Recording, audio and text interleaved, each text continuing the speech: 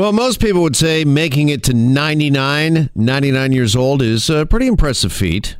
But how about making it to 99 with all of your organs in the wrong places? Well, that was the case for Rose Marie Bentley, who was born with a rare condition, which meant that several of her vital organs were actually positioned out of place. And a team of medical students studying her body are now calling her a medical marvel. Dr. Brett Belchetz is our medical expert, and he joins us now with more here on Global News Radio 640 Toronto. Dr. Belchetz, good afternoon.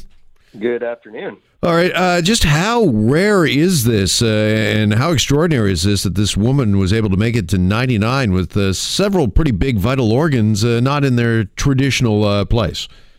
Well, it's a very rare condition. It's something that I think every medical student reads about in medical school, but most of us never see throughout the entirety of our career. So this is something called situs inversus, and that's a Latin word which basically means things are reversed.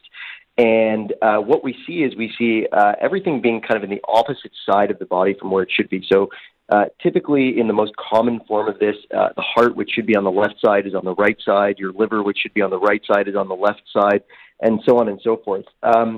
It's quite uncommon. So the more common form overall, we see about 1 in 10,000 people in the population having this. This particular case is even more rare because there's two forms of situs inversus. One is the more common form where every single part of the body is reversed, including the heart. The less common form is the form where everything's reversed but the heart. The heart is still on the left side, and that is what this woman had. And so what's really interesting about this case is the fact that it wasn't picked up until the time of her death, because mostly in the more common form, this is really easily picked up when a doctor would examine you. So any doctor listening to the heart or doing an x-ray would very quickly see that the heart is not where it should be, and that situation would be picked up right away. And so because she has this 1 in 2 million form of this particular unusual presentation, this is, for the most part, why this one probably wasn't picked up until after her death.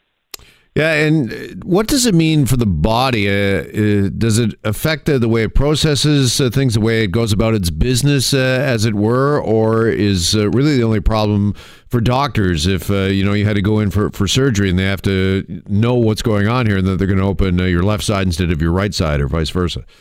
Interestingly enough, for the most part, this condition has very little effect on how the body functions. So all of the organs are typically still connected up perfectly. They still work the way that they would work if they were in the right space. And so for the most part, there's very few complications. Now, sometimes we do see people with a little bit of a heart defect, so there can be issues with the structure of the heart that are usually fairly reparable. But out of those instances, for the most part, people who have this condition actually live very healthy, very normal lives, and we actually don't have to do any treatment. However, you are correct. It is really important for doctors to know about this because it really would affect your ability to do all sorts of procedures correctly. If you were operating on somebody who had this condition, or you were doing any kind of other procedure and you assumed that the underlying anatomy was normal when it was not, you could very easily either A, not have the intended effect, or cause quite severe consequences by going into completely the wrong place. Dr. Belchetz, do we know exactly how this happens, how this occurs? We do. So this is a genetic abnormality. It's something that's called a recessive abnormality. So typically what you would need to, it's transmitted the same way things like blue eyes are transmitted, where if you have a parent that has this condition, typically you would have what's called a recessive gene and a dominant gene. And so if you have two parents that don't have this condition, it's almost unheard of that you're going to get it, because both of those parents, usually if they didn't have this condition, would not have dominant or wouldn't have this gene on both sides of the genetic side.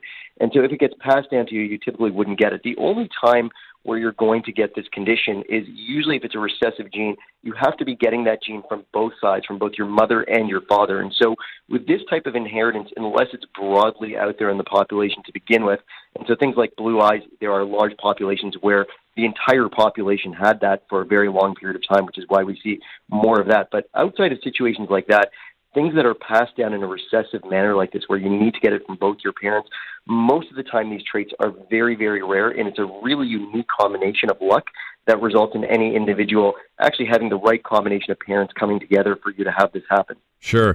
And just finally, this Rosemarie Bentley, who lived to 99 with this condition. I mean, that's a great age regardless, but is it really a medical miracle that she got as far along as she did? I would say probably not so much. I mean, it's usually, a big deal that somebody makes it to 99 regardless of their underlying health. And so if you look at the fact that this particular condition she had is a 1 in 2 million condition, and then you say what percentage of people in general make it to 99, it's very clear that we're very, very rarely ever going to see somebody with this condition who makes it to 99. So the odds say that this is a huge rarity, but I wouldn't say it's a medical miracle or a medical marvel. As I just said, this is a condition that typically doesn't really affect so much the way that you go through life. All right, Dr. Belchez, some fascinating stuff regardless, and I really appreciate the time and breaking it down for us. Thanks again. My pleasure. You have a great day. You as well. We'll talk soon. There goes Dr. Brett Belchez for us.